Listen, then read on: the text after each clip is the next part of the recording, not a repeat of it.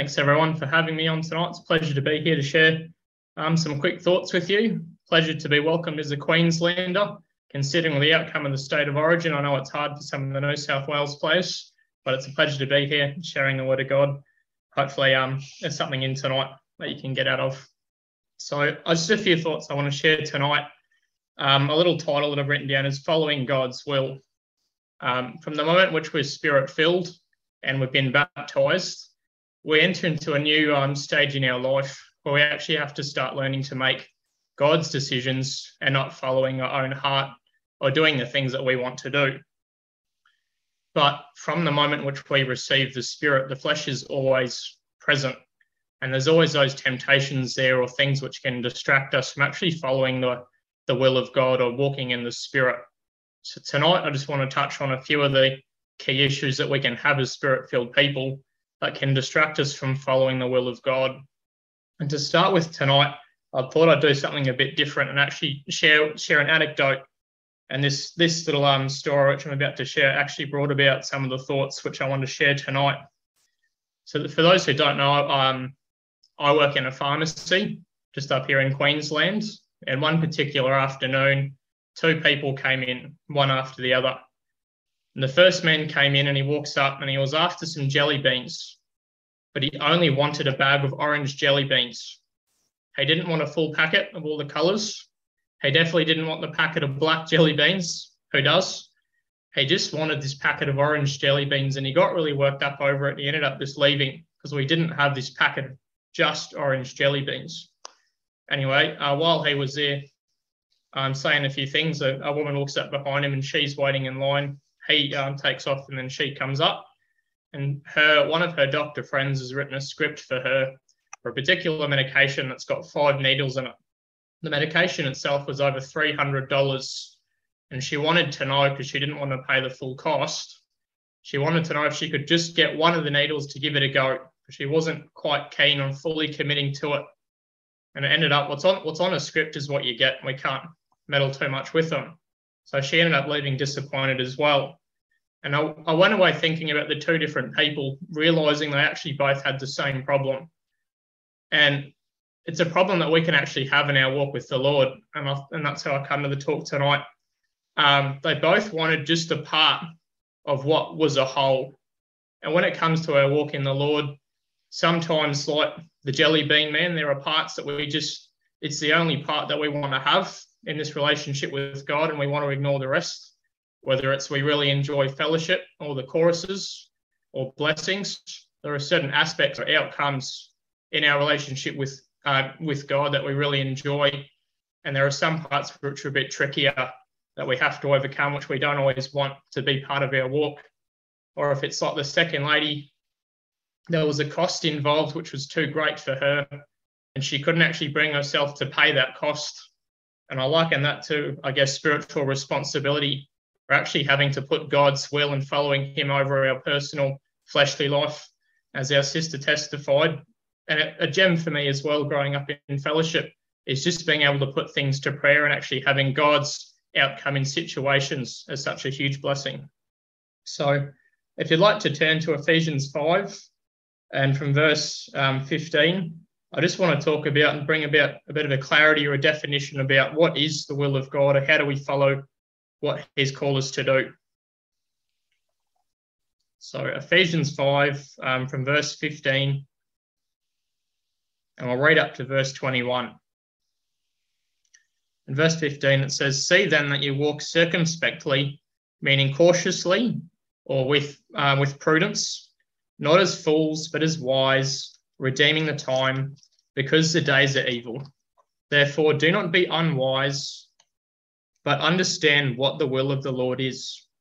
And do not be drunk with wine, in which is dissipation, but be filled with the Spirit, speaking to one another in psalms and hymns and spiritual songs, singing and making melody in your heart to the Lord, giving thanks always for all things to God the Father in the name of our Lord Jesus Christ, submitting to one another in the fear of God."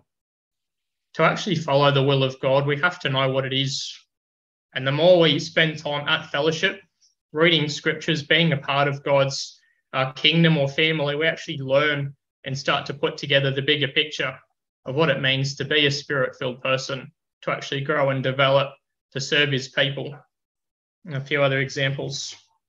The other little point that I want to bring out, which is mentioned in verse 17 and 18, is actually not to have any dissipation or not to have any separation of mind. When it comes to serving God, we actually have to commit 100%. We can't both walk in the flesh and in the spirit, but you have to have the mentality or the understanding that you commit yourself to Lord 100%. If you're following your own will or your own plan for your life, you can't follow God's as well. And just these thoughts here brought out about following the will of God, you have to do it actually knowing what God has called us to do, but also to not be walking in the flesh or to be of two minds. It's not always an easy thing that we've been called to do, whether we're new in the Lord, you may be in a middle section or you're towards the end of your time here on earth. A lot of problems can rise up and actually cause stumbling blocks for us. And I want to look at a scripture of someone who came to a point in their relationship with God, and it was Jesus. And he actually said, Lord, and we'll read it in Matthew 26. He was in this situation where the circumstance he was going through, or what the Lord had called him to do, became too much for him. And this was, I guess, the mentality which Jesus had, but we can have also when it comes to trying to follow God's will or to walk in the Spirit when things get really tricky. So Matthew 26, from verse 36 up to 39, we'll read. It said, and Jesus came with them to a place called Gethsemane and said to the disciples, sit here while I go and pray over there. And he took with him Peter and the two sons of Zebedee, and he began to be sorrowful and deeply distressed. Then he said to them, my soul is exceedingly sorrowful, even to death. Stay here and watch with me. And this particular point is what I want to bring out in verse 39. And he went a little farther and fell on his face and prayed, saying, O my Father, if it is possible, let this cup pass from me. Nevertheless, not as I will, but as you will. And for Jesus here, and like our sister shared in her testimony tonight, I'm sure many of us have had moments where we reach that breaking point and we just don't know what to do, and we feel like the circumstance is too much, we feel overwhelmed. Jesus got there too. And there's a lot of other examples of people I could have mentioned, Moses or Abraham or David, who got to positions in their relationship with God where their circumstance became too much and they slipped up or they did the wrong thing. But here's Jesus as a perfect example of someone who felt overcome by everything, but he still was willing and looked to follow the Lord's will. And I just want to make a reference in John 16, verse 33. It said, Jesus says, these things I have spoken unto you, that in me ye might have peace. In the world ye shall have tribulation, but be of good cheer, I have overcome the world. One of the most incredible things that we have as Spirit-filled people when it comes to getting through these difficult situations is that it's not through our own strength or our own cost, because Jesus had already paid the cost. Unlike the lady who came in with the too expensive medication, she couldn't bear herself to make that cost. For us, we've actually already had that cost paid, and that was Jesus' sacrifice. And we actually have the ability through the Spirit to overcome these problems that we have in the world. It's God's strength which gets us through these hardships. A few more scriptures that I'll quickly look at tonight before my 10 minutes is up, which might already be 1 Corinthians 12 and from verse 20. And this is Paul writing to the Corinthian church just before he talks about the spiritual gifts and love and a few things which he defines really well. He's just trying to get the people to understand what it means to actually be one body or one fellowship or one people. And he gives a bit of an insight here into, I guess, a hierarchy of who the people are in the church and what's the most necessary person to serve. And I'll just read from verse 20. It said, but now indeed there are many members, yet one body, and the eye cannot say to the hand, I have no need of you, nor again the head to the feet, I have no need of you. No, much rather those members of the body which seem to be weaker are necessary. And those members of the body which we think to be less honourable, on these we bestow greater honour. And our unpresentable parts have greater modesty, but our presentable parts have no need. But God composed the body, having given greater honour to the part which lacks it, that there should be no schism or division in the body, but that the members should have the same care for one another. And if one member suffers, all the members suffer with it. Or if one member is honoured, all the members rejoice with it. It can be very easy to find particular parts of fellowship which we like and that we cling to. And that I guess we can get very fixated on certain parts, like the man with the orange jelly beans. He just wanted one part that was good, and he didn't want the rest of it. What Paul is bringing out in thought in this letter here, it's the things which we have to do in our walk and relationship with God, whether it's learning to use the spiritual gifts, whether it's for praying for one another, whether it's actually doing prayers and fasts. And I can give a few more examples. But it's the things that we have to do, the things which are difficult, the things which are unappealing, which are most necessary for us to actually overcome and grow and develop in the Spirit and follow the will of God. When it comes to actually serving God's people, if there weren't people within the church who needed serving and loving, there wouldn't actually be a church, because that's the whole purpose and I guess function of who we are as Spirit-filled people, is that we're called, as the second greatest commandment, is actually to love our neighbour, which is both the people, whether it be the pastor or the house leaders or anyone in the church who's spiritually struggling. This love that we have is unconditional and partial to no one.